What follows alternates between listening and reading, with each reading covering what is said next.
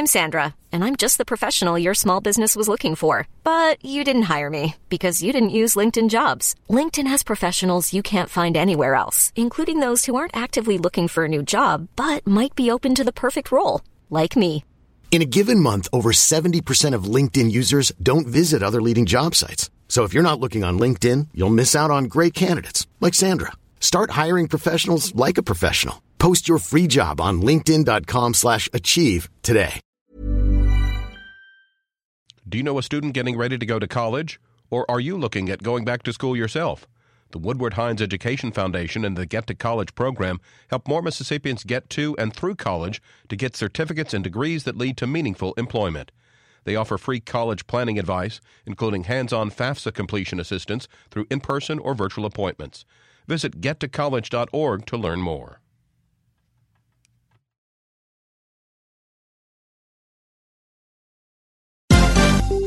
This is MPB News. Hi, this is Karen Brown. Thanks for checking out the Mississippi Edition podcast. If you like what you hear, click subscribe, hit like, or leave us a comment if your app has that feature. Then find other MPB podcasts by searching MPB Think Radio on your favorite podcasting platform. Thanks.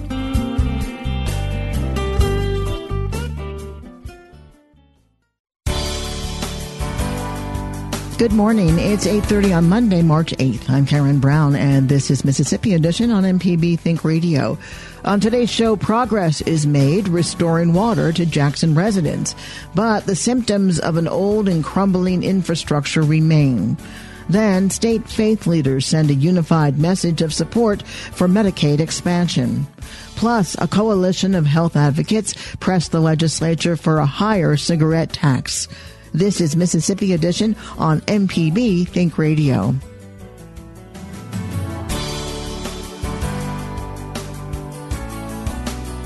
An estimated 5,000 residents in Jackson have not had running water since the winter storm last month. City officials say there's work to be done, but an end could be near. The saga has brought the deteriorating condition of capital city's infrastructure to the national stage. The city has requested assistance from the state legislature to fund major repairs to aging water systems. Mayor Chokwe Antar Lumumba says the price tag to modernize all of the city's major infrastructure could top $2 billion. My clarification of $2 billion is an overall infrastructure challenge, not just water, drainage, stormwater, sewage, wastewater, roads and bridges. Those are the issues that we have comprehensively. And that was to illustrate if Jackson has a $2 billion problem, then imagine how much our nation is crumbling and the need for a federal package. But to the extent that we asked for state support, I thought it was important that we put in writing our requests so that they know that Jackson's problems is the state of Mississippi's problems. If Jackson has issue, if Jackson businesses have issue, then ultimately it will affect the state. And so that's why we need them to dig in, and we need operational unity so that they understand that we can focus more on our common ends and objectives than our differences. It pains me when I see residents with poor infrastructure that leaves them in this type of condition, and it's time that we do something. And so, I've had the opportunity to talk with state leaders recently, and hopefully I'm optimistic that maybe we can get the ball moving. The problems are systemic of an old and crumbling infrastructure. With a city that has grown geographically over the last half century while shrinking demographically, the tax base to address a cascade of issues has been absent. Jordan Ray Tillman is Director of City Planning for Jackson. She shares more with Shalina Chatlani of the Gulf States Newsroom. We are an older city that has experienced a ton of population loss in the past. Really, since the 1980s, and even pre-1980s, from about 1950 on, we were expanding through annexation to capture in additional population that had previously moved outside the city limits and developed. So since 1980, we've lost 40,000 residents. We went from a city that in 1950 was 27 square miles to a city that today sits at 113 square miles. So it's really a function of mass. You can talk about why we lost population. There's definitely a conversation in there with white flight, the timing of it early.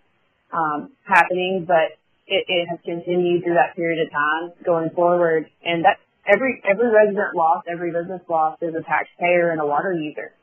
So you struggled with generating sufficient revenue for a long period of time, well beyond just the past 10 years, that would be sufficient for the amount of money needed to really invest in both water plants and sewer plants and the actual pipe infrastructure. Every administration, looking back, has made attempts to do it, but never had the amount of money really needed. So if you compound those factors, you can't borrow enough money to overcome this as the city of Jackson. It is definitely a story, just like many other cities in this country, of we are patching, we're doing improvements. We've spent many, many millions of dollars over the years making improvements, but it's just a drop in the bucket to what is actually needed to do the full-scale version of what's required.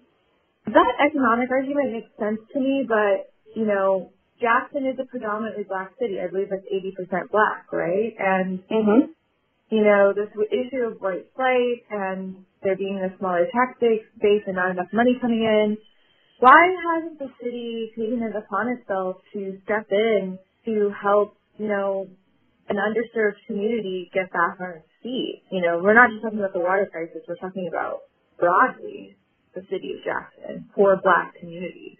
I mean, the city is, you just described the city. The city is, as a whole, an underserved community, and it's been fighting for itself for decades. I would not argue the city hasn't attempted to solve its own problems. We've had our challenges, but this city has been disinvested in for years. You can look back through the 1950s. There's very specific things that happened that have led to this disinvestment. It's a challenge that's just, it was created through generational systemic issues. So we're not going to come out of it quickly. Every administration that I can think back came up with an idea of how they were going to do this and then did not succeed in finding the funding. You can look at what we're capable of bringing in, and you can look at our challenges, and then you can multiply that out, and it just does not equal what it would take to fix the system. Jordan Ray Tillman is director of city planning for Jackson. Over the weekend, community leaders gathered to assist hard-hit city residents with bottled water and food. Julian D. Miller is founding director of Reuben V. Anderson Center for Justice. He tells our Kobe Vance the challenges of the city's water system are part of a larger system of economic injustice. We're focused on economic justice. Part of our volunteers here is the Tugaloo Agri-Growth Initiative that's working to build sustainable food systems to address both food insecurity as well as economic justice. And so, you know, with the advent of this crisis, these problems were systemic and structural, not just with the water crisis, but also with economic disparities. And so it's essentially been exacerbated by this COVID crisis and now this subsequent water crisis. So we want to be on the front lines in addressing this in the short term with our wonderful partners at GJAC, among our other multi-sectoral partners, to provide both food boxes and fresh fruits and vegetables and the water, but we also want to use this as a catalyst long term to be thinking about how we leverage resources to build a sustainable economy that ultimately would provide people with decent living wages to be able to, you know, feed themselves, to be able to feed themselves. And when, you know, things like this happen, but also to create the revenue necessary to deal with infrastructure problems, our longstanding infrastructure problems, so we can address these issues at a systemic level. Now, I'm curious, going off of that, how is this a bouncing point for those to be able to start those goals? Well, we would hope, like with what we're doing, like I said, particularly with the Tugaloo Agri-Growth Initiative, we're building a sustainable food system on Tugaloo's campus, and the goal of it is to ultimately be worker-owned.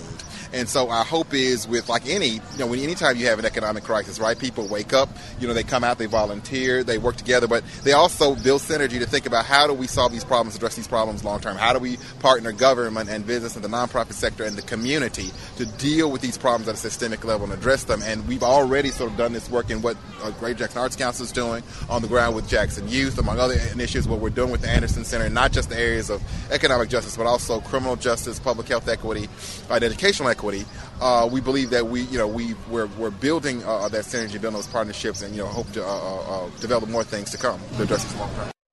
Coming up, state faith leaders send a unified message of support for Medicaid expansion. This is Mississippi Edition on MPB Think Radio. On Southern Remedy Healthy and Fit, you get information about foods you should eat to stay in good health and tips on how to stay active. I'm Dr. Josie Bidwell, host of Southern Remedy Healthy and Fit, and Associate Professor of Preventive Medicine at the University of Mississippi Medical Center. Listen to the show every Monday at 11, or subscribe to the podcast by searching for Southern Remedy with your preferred podcasting app.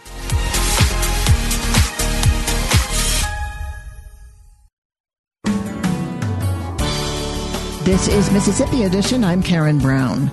Faith leaders in Mississippi are planning to deliver a letter to the governor and state legislators today, urging them to expand Medicaid.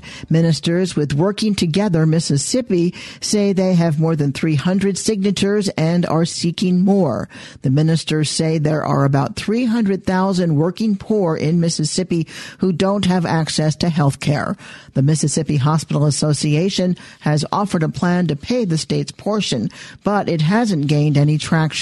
Bishop Brian Sage is with the Episcopal Diocese of Mississippi. He tells our Desiree Frazier access to health care is a moral issue. What we really want to do is come together and exert some influence as people of faith, and just make our voices heard about the importance of expanding health care and really reaching out to I think it's estimated 300,000 people in Mississippi go without due to our failure to expand into the Mississippi CARES Act. You want Medicaid expanded. Do you support? Now, I know that the hospital has a plan where they would pay the part that the state would pay. Yeah, I would support that. Absolutely. It sounds like a very fair way for us to press forward. And Desiree, if I can go one step further, I'd just like to say that for me, this isn't really an issue of politics, red or blue politics. To me, it's really an issue of faith. And, and so the faith leaders came together to just say that this is a moral and ethical thing. For the Christians, Jesus was a healer. And so we're following in the ministry that we've been called to. How do you feel about the fact that it has been politicized and that the legislature has consistently not passed bills that have sought to expand Medicaid in a state where there is poor access to health care and there are a lot of rural areas that don't have access at all? Yeah. Desiree, I think it's sad. It's really sad. I as the Bishop of Mississippi, I have churches in nearly every county in the state, and there's 93 churches spread out throughout the state. So you can, by my telling you that, you know that I drive to a lot of different areas, and I can see some of those depressed areas, and I can see some of the areas where I can only imagine how difficult it is for folks to find health care. So when you hear about the failure to accept this expansion and the failure to do something to help those rural hospitals from having to close, to build more jobs, to infuse more money into the economy, it's sad. It really, to me, it's very sad. Are you hearing from your parishioners about their own experiences with not being able to meet their health care costs? Yeah, in some cases. In some, I serve a denomination that is predominantly white and, not just predominantly, heavily white and typically upper middle class. And so our folks are generally in pretty good shape, but I do hear stories from people, particularly those who are in the healthcare industry who share just horror stories about people who have to be turned away and services that aren't able to be offered. So I understand that clergy have signed a letter. What is the letter? That's correct. It's a letter urging our state leadership to consider this. to take this up and to consider this on this Mississippi CARES Act on moral and ethical grounds, consider as part of their, from whatever religious tradition they come from, part of their spiritual grounding, and consider to be part of their commitment to the greater good. I understand more than 300 have signed, and you're asking for more. Do you really think that this will have any sway? I do. I do believe it will have some sway. It was the same group that came together back in June to ask our state leadership to consider a change to the flag, to the state flag, and that first meeting that we had on the steps of the Catholic Cathedral here in Jackson led to more meetings and led to more involvement from business leaders and other leaders in politics and in other areas of life. And so it started something. It started the ball rolling, and I believe that this has the potential to do the same. And I believe it puts a very important topic in front of us as something other than just, like I said, red or blue, but something that is moral and ethical, and something that's not Republican or Democrat. It's people. Reverend Sage, is there anything that I didn't ask you that you'd like to share? Actually, Desiree, there's one thing I'd like to say. Since I've used this term so often about this isn't red or blue, Democrat or Republican, I would just like to ask everyone to consider that this is about all people, regardless of where we stand in the political arena. It's about all people, and this is an opportunity for us to do something for all people. I believe that God calls us to look at each other as brothers and sisters. Well, I certainly thank you so much for your time in discussing this issue. We appreciate you. Well, thank you, and thanks for giving me a call. I appreciate it. Bishop Brian Sage of the Episcopal Diocese of Mississippi with our Desiree Frazier. Governor Tate Reeves has rejected any suggestion to expand Medicaid, most recently during a press briefing last week. The Republican supermajority in the legislature hasn't allowed Medicaid expansion bills to come out of committees, saying the state can't afford it. The stonewalling is similar to politics of neighboring Louisiana when the federal option became available through the Affordable Care Act. Republican Fred Mills is a senator in the Louisiana legislature. He recalls executive resistance in his state. The biggest challenge was probably the governor. Governor Jindal at the time was anti-Medicaid expansion, and his popularity was really strong in Louisiana. So there was a contingency of folks that were like, never Medicaid expansion. And it was tough to explain, at least in my area, to constituents that Medicaid expansion made sense for the working poor. It made sense for the guy that's making $15 an hour that needs health care. And I guess for me, what I could see was there was no plan B. So it was probably from the governor and probably Republican constituents that had a tough time for their conservative values to expand Medicaid. As it is in Mississippi, Mills, a Republican, said it was sometimes difficult to make the argument for expansion, but for him, the financial benefits were convincing. It was tough at the time, around 2014, from my vantage point. It was tough to get into a debate on the finances and how well of a program I thought it was for people to get primary care, for somebody not to have their health care in an emergency room where the costs were just astronomical. So it seemed from a cost and finance situation, it made sense for medical providers. It made sense for the whole system. On a federal level, it really made sense, and it would save money for the state of Louisiana.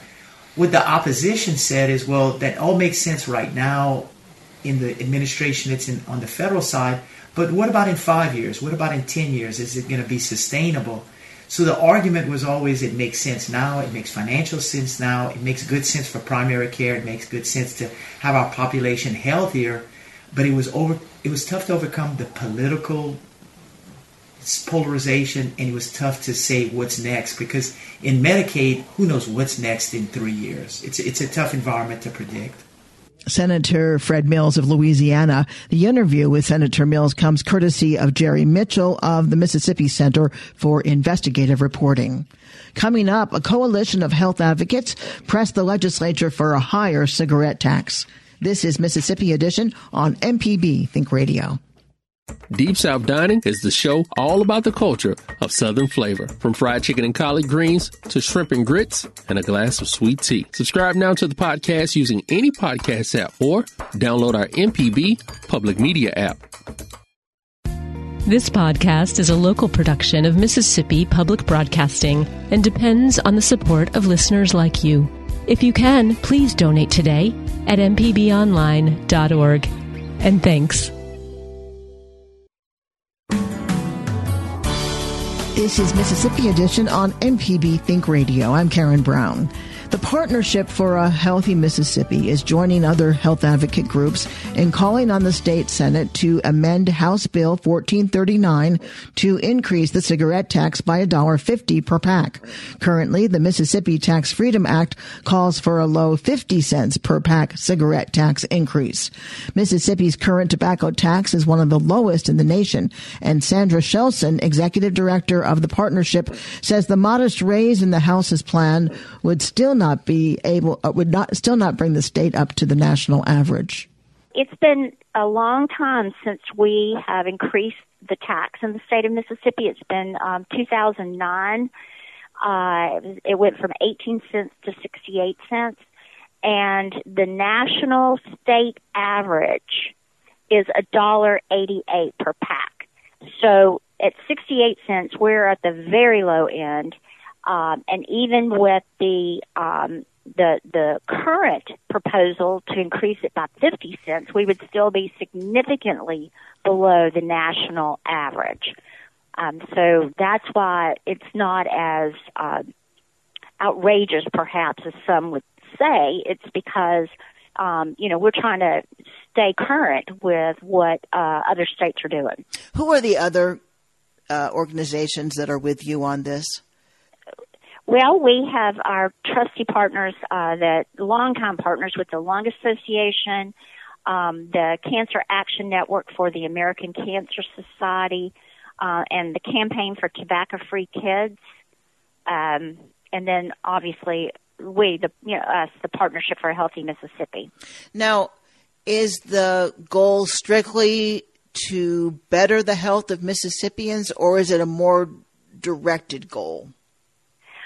Well, for example, this is science. This has been going on long enough, and the Campaign for Tobacco-Free Kids has a calculator, essentially.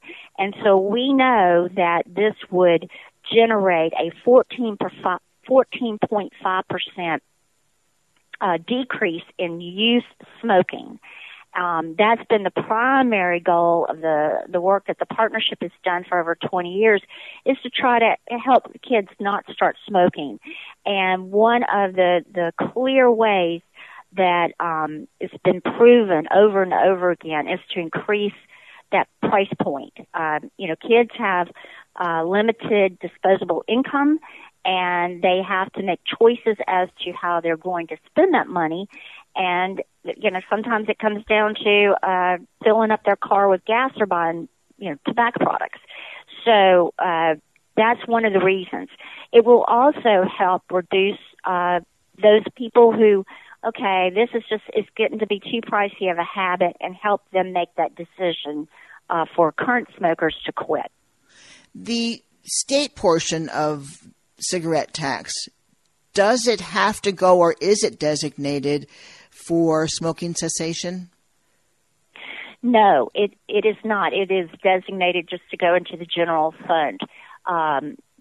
It would provide significant money. I mean, we know that $1.50 per pack increase would generate $142 million of new revenue in the first year alone. And from a public health standpoint, as we have struggled over the past year with COVID, any of the public health needs in the state would greatly benefit from this new revenue. I'm wondering, House Bill 1439, as it stands now, with a proposed 50-cent tax increase. How probable is it that that would pass, let alone your proposal of an increase of $1.50?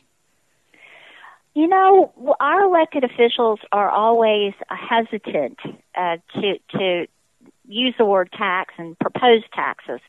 But I know that there's a lot of talk right now in the legislature about, raising taxes like this perhaps and phasing out income tax, state income tax.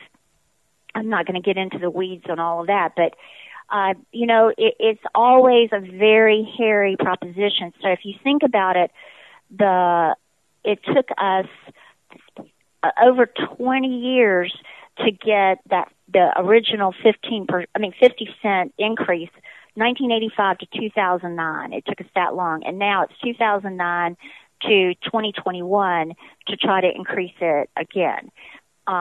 So we have known for a long time that increasing the cigarette taxes is a difficult proposition, but it's a very necessary one, and it's definitely worth the fight. Sandra Shelson is the executive director of the Partnership for a Healthy Mississippi. Sandra, thank you so much for being with us.